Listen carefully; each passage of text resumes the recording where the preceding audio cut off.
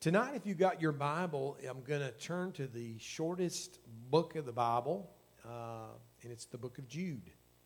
It's one chapter. It's 25 verses.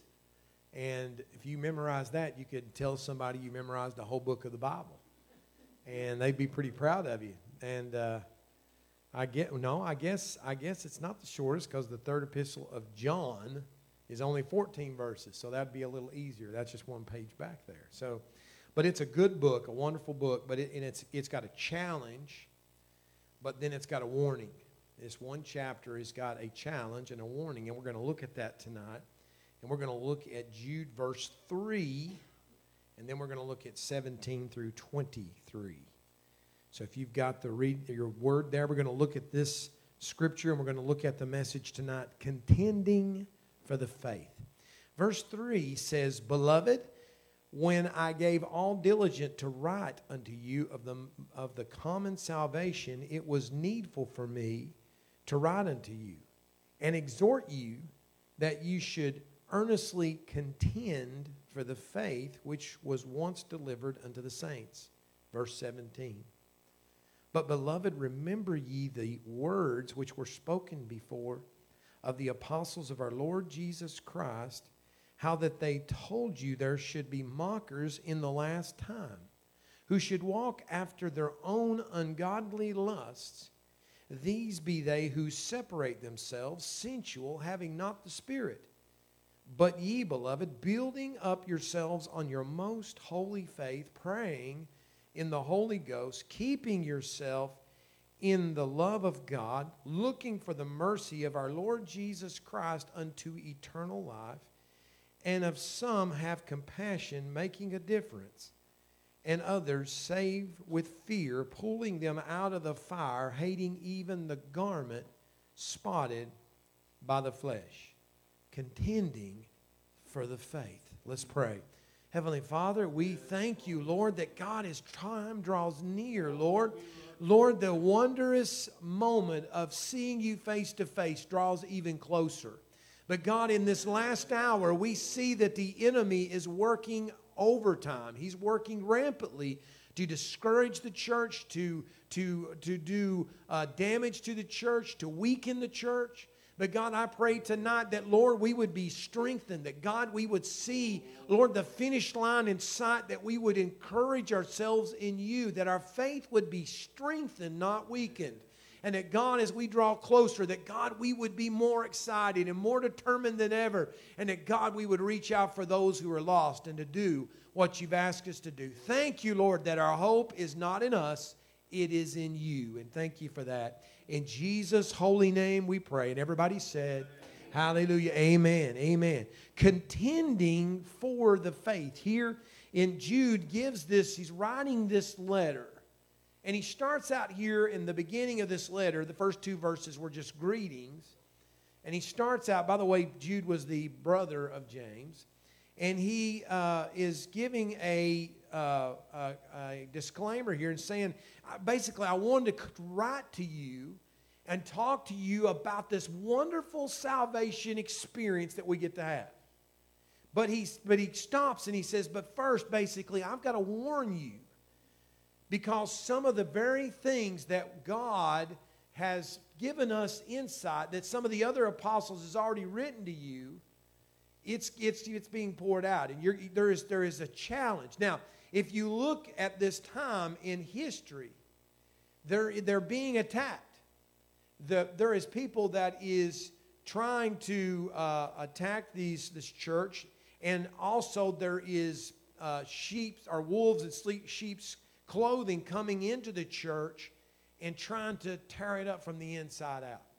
We noticed even in the political scene that we've dealt with, even during this last year, there was people that dressed up like they were part of a certain groups, and they would infiltrate inside those groups, and then they would do damage, and so that there would be confusion. And this is what it's talking about here, is there is people that are in church, and it's actually talking about people in leadership positions, people that is leaders and even ministers that would come into the church of God And they would have such an animosity toward the things of God that they're living not yielded to the things of God, but they're living in their own relationship, doing whatever they want to do, and trying to convince other people that it's okay. And so he's warning them about this type of situation. This, in the last century, one of the greatest sins and things that we have seen is there has been a rejection of the authority of God in people's lives. There is people who do not want God or anybody else to tell them what to do. And they're doing everything in their power to do it their way. And we know that by the Word of God, that's not the way it's supposed to be. If you're going to serve God, you have got to be in submission to the will and Word of God. And so there is a warning here. And what they're doing is that they come into the church and they're living after, and it says their own lusts. Their own desires is driving their lives. And so we've got to look out. And if you look at the church age that we live in, it's very, very evident that it's happening.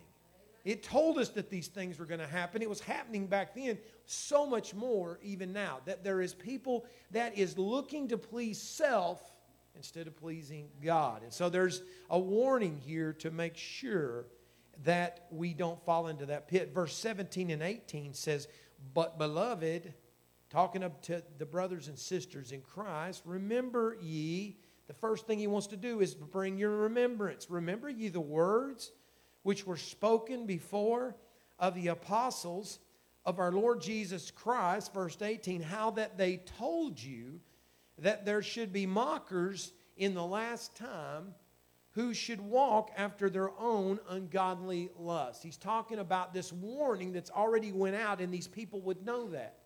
One of the other verses you could see, even it's just a few pages back, one of the other apostles had said the same thing. Peter, in his epistle of 2 Peter chapter 3, verse 3, he said the same thing.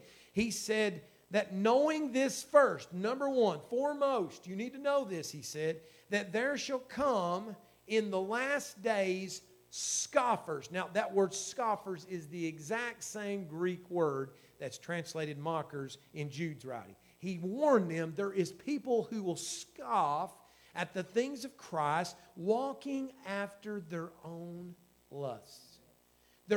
People come in and they go to church just like you and I. They are supposedly part of the body of Christ, and yet there is people that they're not submissive to the things of God. They are only looking out for their own selves. In fact, if you look at the verses before this, it's talking about the people that shepherds, talking about people in leadership, people even in pastor positions, that's more concerned of feeding themselves and taking care of themselves than they are their flock. As I was reading that last night, I was saying, I'm praying about, Lord, please don't let me be more concerned about me than I am about you all.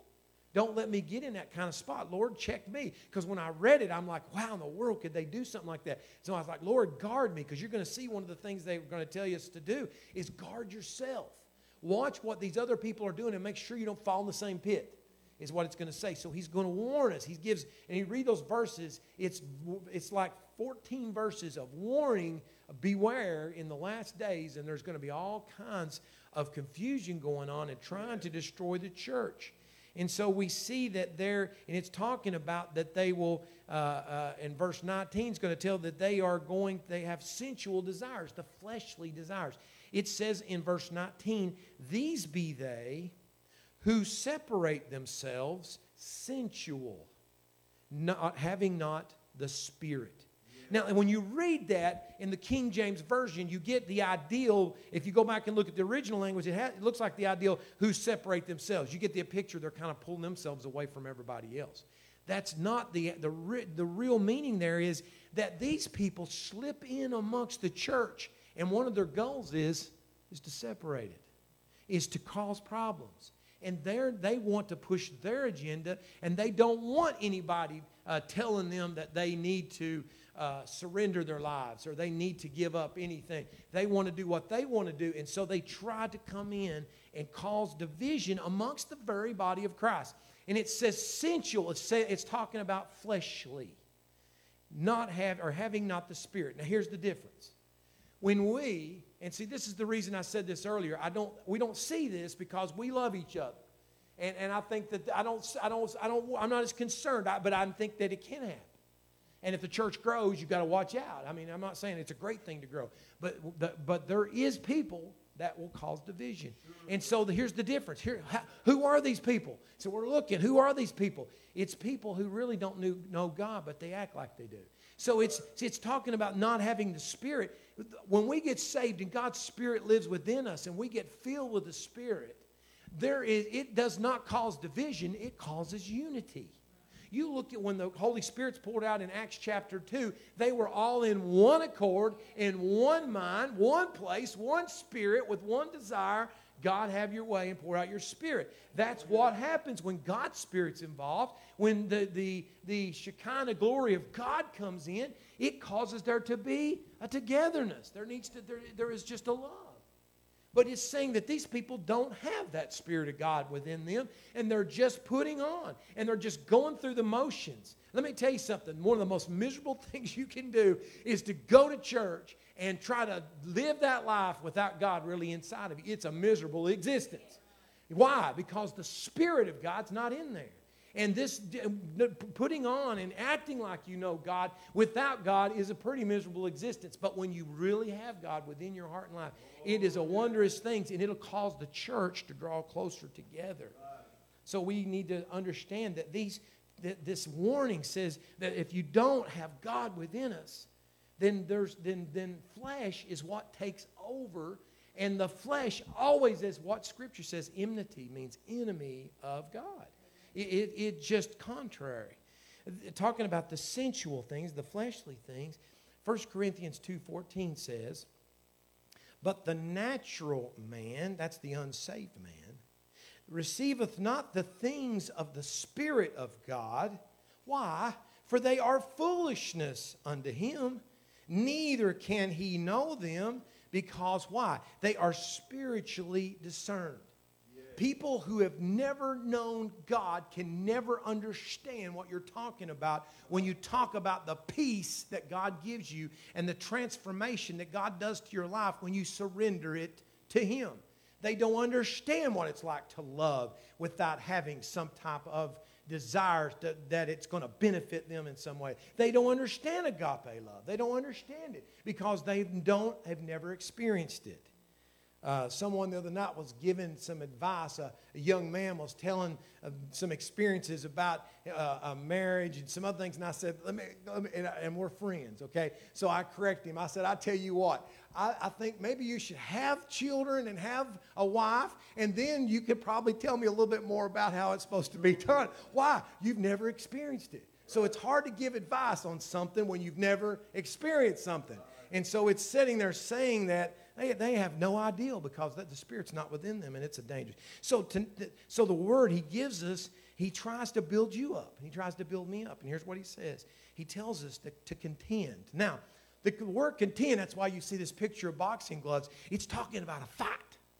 It's saying you need to fight in these last days for your faith. Hang on with all your might. You need to wrestle. You need to fight to hang on to what God has given you, because there is a spirit in this age to rip that away from you, to cause us to pull back from the things of God, to let us think that we can do anything we want to and God's good with it.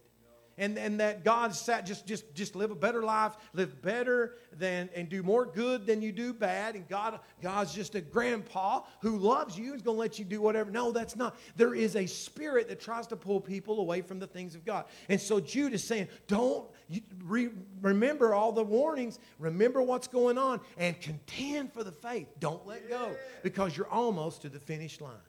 We're almost there, folks. And so he's trying to encourage us. He says in so we see to contend for the faith, you contend for the faith first by strengthening your faith, building it up. It says in verse 20, but ye, beloved, this is when the tide turns. He's given all these warnings, but here's how he says to counter this. But ye, beloved, building up yourself on your most holy faith. He's saying that don't let this discourage you. Instead of you falling into the trap that they are and to cause yourself to be pulled away from the things of God, you need to make a special effort to strengthen yourself in spirit and in your faith. Yeah. Strengthen your faith as time goes on. The scoffers that he's talking about, they would rather tear down people's faith than to build people's faith. Don't you hate it when something that you grew up and loved and through progress or whatever it gets tore down? Yeah. I think I've told you this before. Every time I go to my daughter's house, she lives on Megan's Way in London on a big hill, and as I come off of her street and stop at the bottom and getting ready to turn on McWhorter Street there, back where E.C. Porter's is, that direction, right straight across the street from her driveway is where my grandma's house in London was. My mom's mom lived, and I was there on the weekends and spent a lot of time there, and it's not there anymore. They tore it down and made a parking lot out of it. So they tore down something that meant something and put something that to me was a big mistake, because I'm sure to them it was a great thing, but to me it's like tore down something good to make something, that you can't, it doesn't mean anything.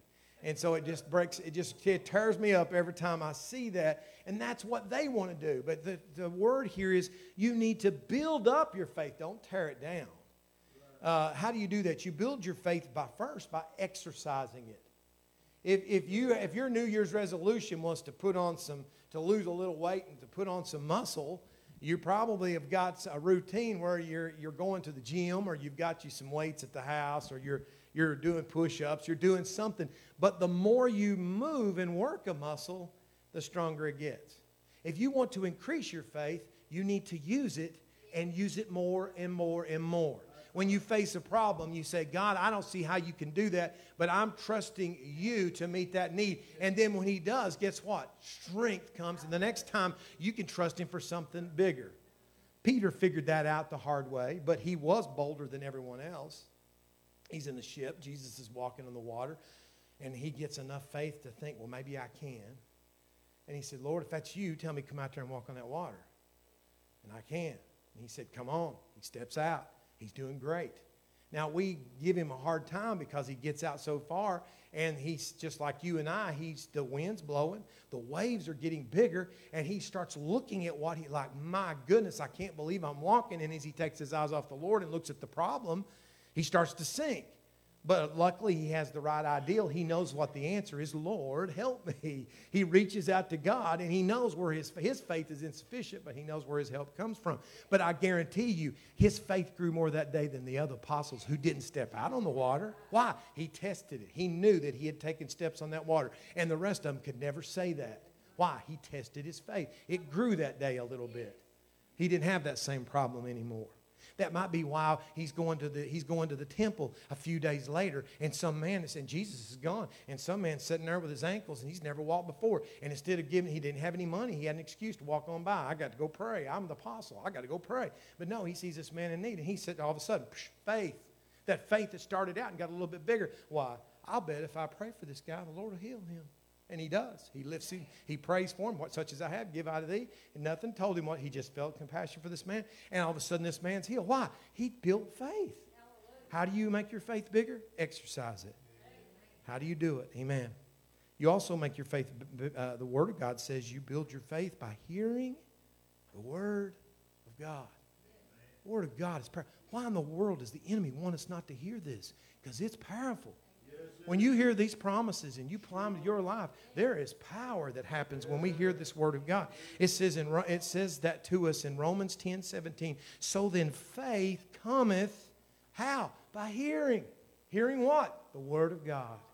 The Word of God. Hey, how many times have you been here? You heard a message, maybe something someone said, or you're reading the Word of God and you're going through something. All of a sudden, you're sitting there discouraged, and you open your Bible and start reading, and that day, God gives you that very verse you need. Or you may have, like me, you've got some apps on your phone or emails that comes through with the verse from the day. And I love reading them every morning because I want to see, God, I bet you that has something to do. And sometimes right down the alley of where I'm facing, boom, What's the Word of God? That little promise that comes out, that little nugget that you get in the morning. And it's like, oh, that's exactly what I need. What was it? It's the Word of God. This isn't Shakespeare. This isn't some modern author. This is a promise that you can take to the bank, that you can put in your life and say, God, you said it. I know it'll happen, and I can apply it to my life. So we need to build our faith. That's number one. If you're going to make it in this last hour, build your faith up.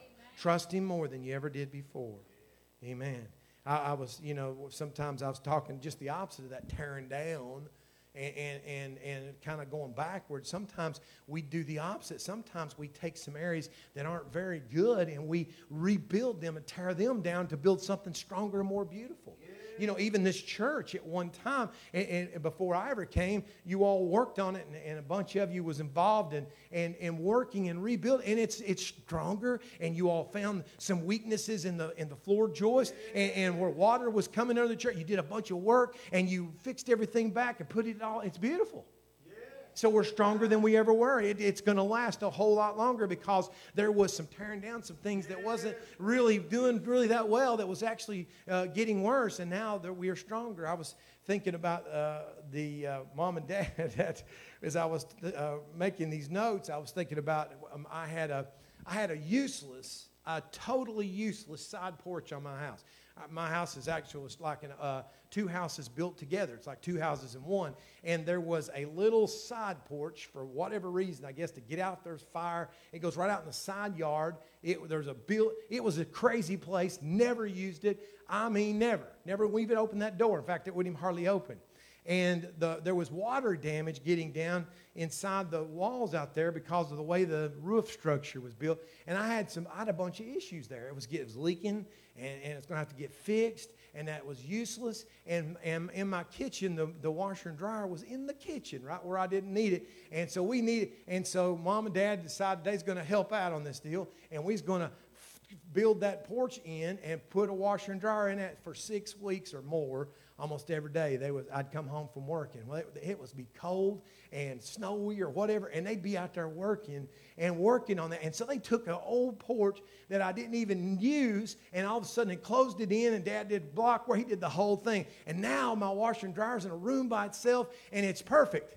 And so we took something that was useless and weak and had damage, and now it is stronger. And we build it up, and now it is so much better.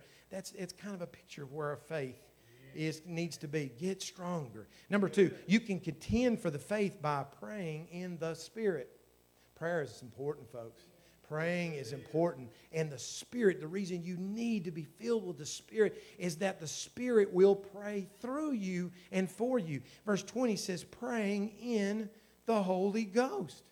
Praying in the Holy Ghost. Prayer is not something that is talking about something you do in the flesh. Sometimes we do that. We get down, Lord, help me, and oh, God, meet my 12 needs and all these things. That's not what it's talking about. It's talking about that the Spirit of God, that's God inside of you, that connects to God, and the Lord knows what you need because He knows every part of you. He knows not only where you are today, He knows where you've been, He knows where you're going to be tomorrow. And so it's talking about the Spirit praying through you to God so that you get what you truly need. Sometimes we got to say, God, I need you to do some things in my life. You know what I need. And it's talking about the Spirit interceding for us from within us. Now listen, you can say, well, that's not that important. Oh, yes, it is. It's very important. The Spirit knows exactly how and what to say and what you truly need. We know what we want, but the Spirit knows what you need. And so we see in Romans 8, 26 and 27 says, likewise, the Spirit also helpeth our infirmities, our weaknesses. For we know not what we should pray for as we ought. We don't know how to pray. But the Spirit itself maketh intercession for us with groanings which cannot be uttered. Yes. And He that searcheth the hearts, God, knoweth what is the mind of the Spirit, because he maketh intercession for the saints according to the will of God. So the Spirit is praying for you, knows what your needs are, and is trying to move you, wants to move you toward the will of God. And he's yearning and he is crying out and groaning to God, please have mercy and help them to get where you want them to be and to move them this direction and help them with these weaknesses and make them stronger and use all whatever he's saying. He's moving us in that direction. So if you want to be stronger and contend and hang on, you need to pray in the Spirit. Number 3, you contend for the faith by dwelling, as Scripture says, in God's love. It says in verse 21, keep yourself in the love of God. One of the greatest ways to build your faith and your relationship with God is just getting into His Spirit and presence. That's why prayer is so important. Not just to get in a place in prayer that you just fall in love with God and you're just praying to Him and you get a hunger and desire to know Him more and you kind of slip into this place. I don't even know how to describe it other than when I'm there, it's the most wonderful place. I love that. And so whenever I'm going through things, man, I want to get in that place where I feel God's presence, that it's like you slip out of this world and you're in the presence of God, or God's right there with you where you're at. God's presence is so strong. And it's talking about this love relationship in the presence of God. The more you spend time in the presence of God, the more in love you'll be, the more powerful your relationship would be. Listen, let me tell you, all I can tell you is we can relate things to this physical world that we live in. I remember some of you all, before you got married, you might remember when you met your spouse. And hopefully it was this way. You met them and you got to know them, and then you found reasons to go do things with them, and then before you knew it, you were spending a whole lot of time with that person. I remember that the conflict it was causing in my friends' lives when I met my wife-to-be and we started doing things, and then I was just wanting to do everything, and I was spending more and more time with her, and it seemed like we didn't ever run out of things to talk about. And at the same time, my friends were getting kind of tore up. They're saying, you never are available for us anymore. They'd call me and I'm sorry, I'm over at Marie's, or we're doing this. And even when they'd come to my house and see me, what would I be doing? I'd be on the phone with Marie. I'd be talking to her. They're there, but I'm talking to her. Why? Because the more you spend time with someone, the more you love someone, the more you want to be with that person. And so what this word is saying to us here, if you want to get stronger in your spiritual man, then one of the ways to do that is keep yourself immersed in the love of God. Right.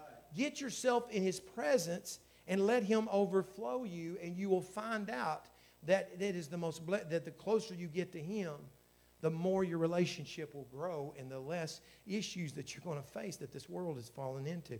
John chapter 15, 9 through 10 tells us, says, and this is Jesus speaking, says, as the Father hath loved me, so I have loved you.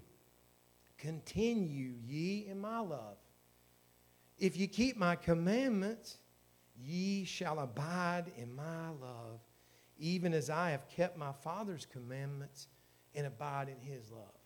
He's saying the more that I love Him, the more I want to obey Him. And the more I abide in obeying Him, the more love that I have for Him. It just keeps growing and growing and growing. You know, the good news is the more that the love of God grows in you, the more you can shed it on other people. That love of God, that agape love, is available for you if you allow Him to do things in your life and you want Him to be. But listen, you'll never do that if you never spend time with God. You'll never do that if we're giving Him 3 minutes. I had read one time that the average preacher prayed about 3 minutes a day. I'm thinking, how in the world you can't do it. There's no way to do it. So we need to spend time in the presence of God, in His Word, and on our knees before Him, falling in love with Him. Number 4, you contend for the faith by seeking God's mercy. It says in verse 21, it says, looking for the mercy of our Lord Jesus Christ unto eternal life. It's talking about that moment is that, by the way, there is nothing good that happens to you is because of what you've done. All the goodness of God's mercy and grace and forgiveness is because of what He's done for us. And so, and the greatest act of mercy from God is that moment when we step from this life into the next life and we find the fullness of that relationship, that eternal life, that we're going to step from this life that is not eternal. We're right now, we're living in a flawed flesh, and this we do not, but we're going to step out of this life into eternal life. And we're going to be changed, and we're going to be just like Him. And it's talking about keep your eyes and thank God for the mercy that He's got ready for you, that He has given you eternal life. And you're going to experience that. And so He's saying that we need to be thankful because the mercy of our Lord Jesus Christ unto eternal life. Lamentations tells us about this mercy that never fails. It says in Lamentations 3:22, it says, it is of the Lord's mercies that we are not consumed, because His compassions fail not. They are new every morning. Great is thy faithfulness. The Lord is my portion, saith my soul. Therefore I will hope in Him. That's where my confidence is. The Lord is good unto them that wait for Him, to the soul that seeketh Him. He's talking about the goodness and the mercy of God, that every single, you got up this morning and God He didn't leave a stale thing for you from yesterday. He had brand new mercies and goodness and love and His presence, and He's just ready for you. So when you woke up this morning, just when you woke up this morning, it's kind of like the. It made me think of the. On Christmas when you wake up as a kid and your parents or whoever here has got something special waiting for you, and it's all sitting there and they've been waiting for you to get up. So that I remember my son when he was 4, he wasn't excited about getting up too early, and God got up special early, get ready for that big day, and I remember all he wanted to do is go back to bed. All he wanted to do is can I go back to sleep? And I had good things waiting on him. And so this is a picture of God pouring out His goodness on us fresh every single day. Every day is another day that He pours out His mercy upon us. He's worthy. He's worthy. He's worthy. But so He doesn't just give it to us just for ourselves. He wants us to share. We're going to see the last thing here. You contend for the faith also by showing compassion to others. There's other people that hasn't made it yet. There's other people that maybe even have run from God. There's people that we're praying for, that we're trusting in God. And there's some of them that's just, and listen, it just grieved me on Easter because there was a whole group of people that raised their hand and said, I need to get saved. So there's people that's in the balance right now. And so this is talking about these people that have not made it in yet. And so we can look at them, and we don't want to be the people that looks and says, you judges them because, well, you ain't living right and all that. No. What it says here in verse 22, and of some have compassion, making a difference. You can make a difference in people's life when they look at you and they expect you to not have compassion, but to judge them. And when what they see from you is just the opposite, is that you have a heart of compassion. In fact, this word here, compassion, that's translated compassion here, many other times it is translated as mercy. It's when you give mercy to someone when you could be someone critical, but instead you show love and compassion, and they see Christ through that. I told you all just maybe this last week I talked about when I got saved. One of the things that really impacted me, and it made a huge difference, I had several steps that got me there. Of course, I had parents praying for me night and day. But then I had a friend that was kind of pulling at me to get me there. But in my mind, I made this wall and said, no, people's going to judge me. People's going to know that I was raised right and I did the wrong things and I went away from the things of God, and they're going to judge me. But when I came to my brother's wedding in that church and I seen that there was a compassion reached out, that no one treated me the way that I thought they would, that compassion toward me caused me to realize it's not what I thought. And the next day I was in church. Why was that? Because they had compassion. I seen that it wasn't what the devil had told me it was going to be. In your life, God will give you opportunities, and for people sometimes that don't deserve it. Maybe they did something wrong to you. Maybe they said something about you. Maybe they made fun of you. Whatever they did, people sometimes do things wrong, and they do it a lot, actually. And we were sometimes in that camp. And many times I'd like to go back and say, Lord, I'd like to take some things back in my past. I can't take things back, but I can try to learn not to do it in the future with the help of the Lord. But God is trying to get our attention to have compassion on those that need Him. And your compassion and the love of God through you, because God gave you mercy first. If God hadn't had mercy on you, you wouldn't be here to extend mercy to them.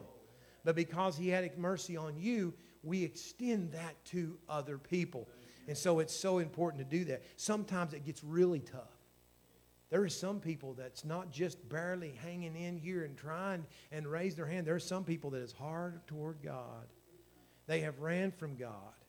And in fact, they may even have severed their conscience to where they don't even feel bad anymore. That's a scary place. That's a scary place that you get. I'll never forget a conversation I had with someone that was very close to me that I loved. And they were making very bad decisions at that time.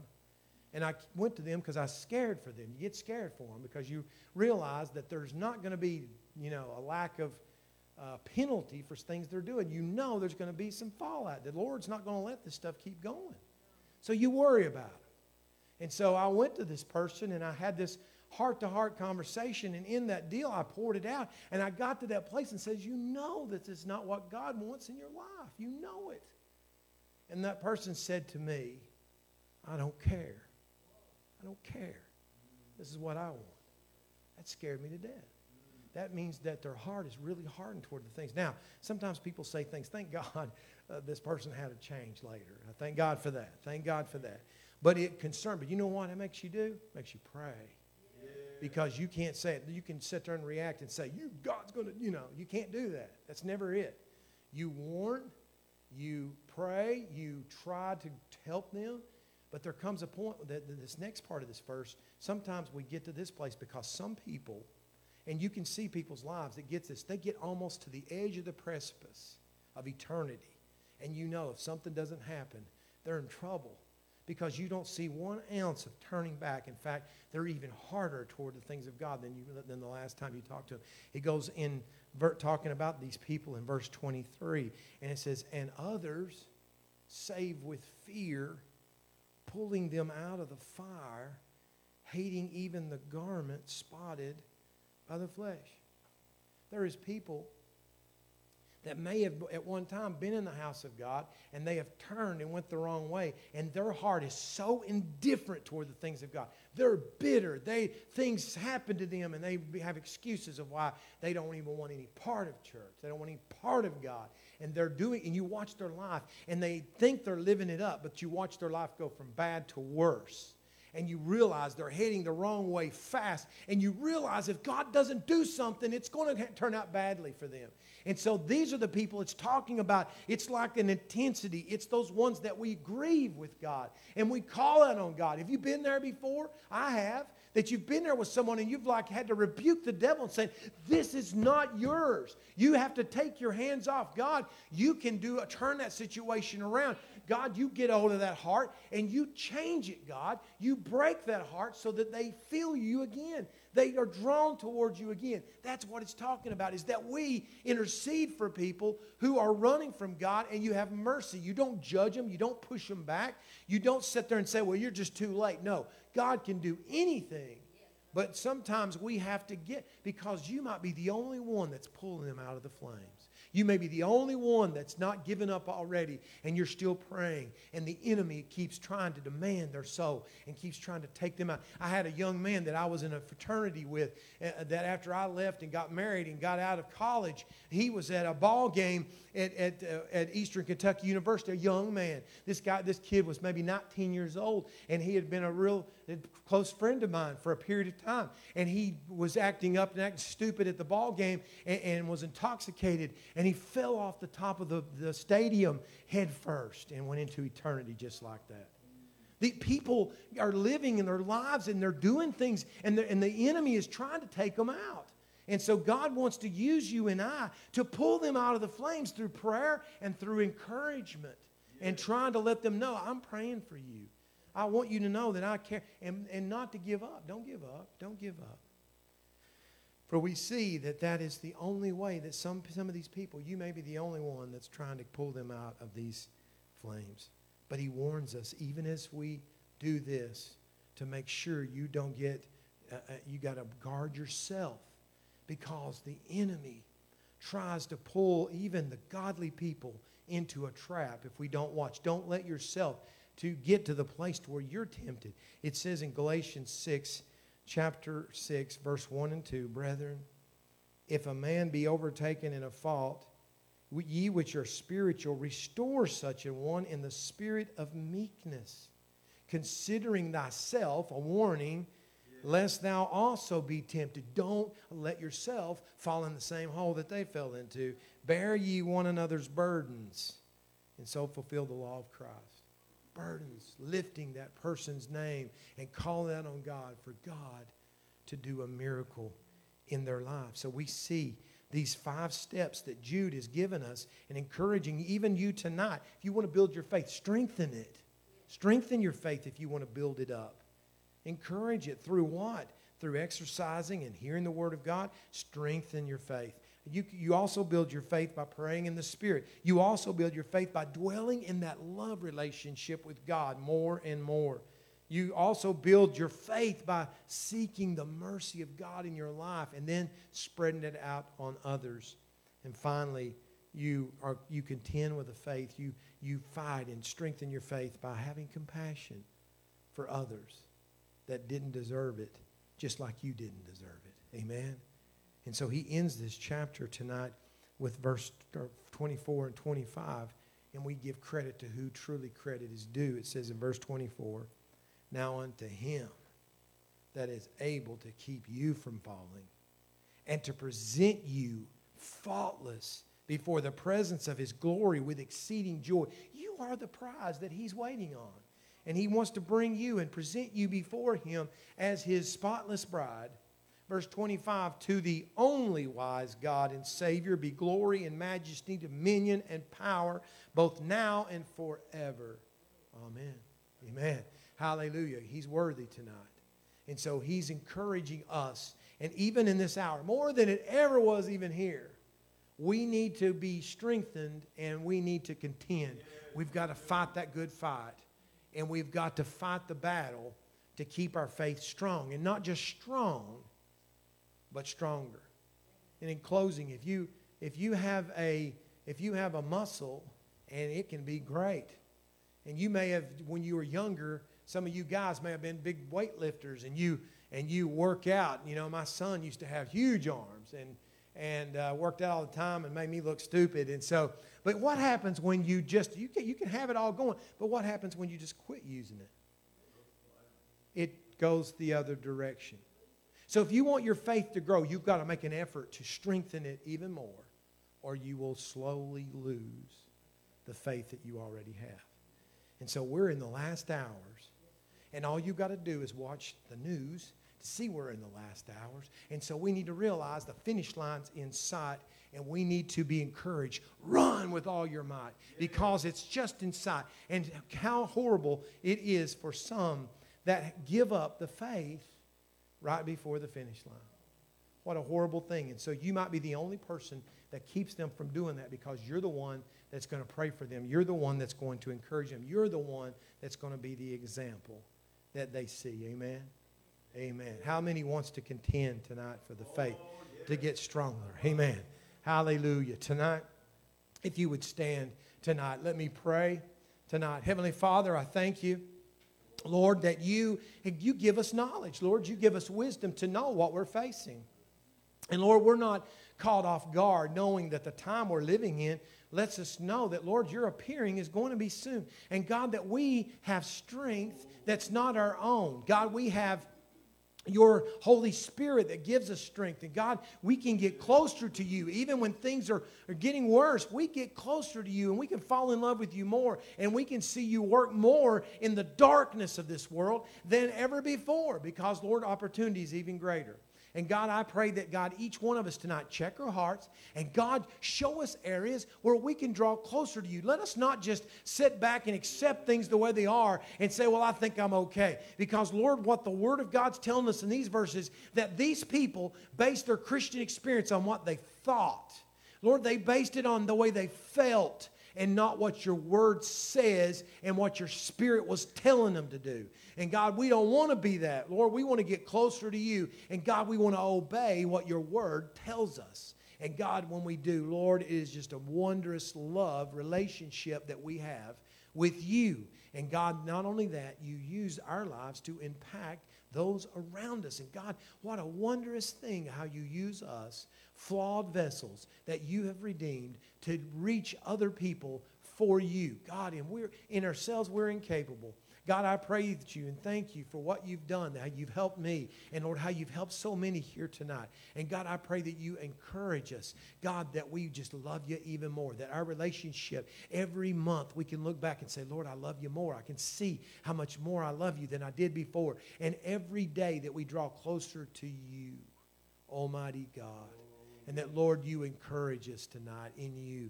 God, that even through the night we just wake up and we feel your presence looking over us and guarding us. And your love just be in that room. And when we get up, that we want to find times to talk to you. And God, when we get opportunities each day, Lord, that we want to read about you and memorize and just get closer to you. And the promises just become something that we write on our hearts. God, that there just be a drawing closer to you. And that, God, that other people, Lord, would be able to see the transformation in our lives. God, that's what you want to do. Don't let us, God, stay where we are because we know it'll be moving us backwards. But, God, let us be moving toward you over and over and over again, every day, closer and closer. So that other people say, you're just different. You ain't got time for me. And you're, Lord, that we're able to say, oh, it's because I just want to spend so much time with my Lord, and I just love him so much. And Lord, let it be that way, just like we do in physical relationships. We do that with you, God. That's what you want. And God, I pray you strengthen this body. Lord, tonight, before we go home, Lord, that each and every person here, that God, you would give a desire to know you more. And that God, that they have a bigger smile on their face because of what you've done. And Lord, they just feel you drawing them closer. Don't let us ever get satisfied where we are, but that we want to know you more and more and more. Start with me, God. Start with me. And God, I thank you for that relationship. I thank you for your encouragement. Lord, I thank you that you're coming soon. And God, get our eyes upon you and be ready for that appearing. Thank you for what you've done. And God, move with us, go with us tonight. Encourage us, Lord, tonight. Be with us and protect us. And God, Sunday, let there be just a move of your Spirit in this altar. God, that there'd be souls that, God, we're praying for, that they would be pulled right out of those flames. And God, they'd be right in this altar. And God, giving testimonies of your faithfulness. Save family trees, God.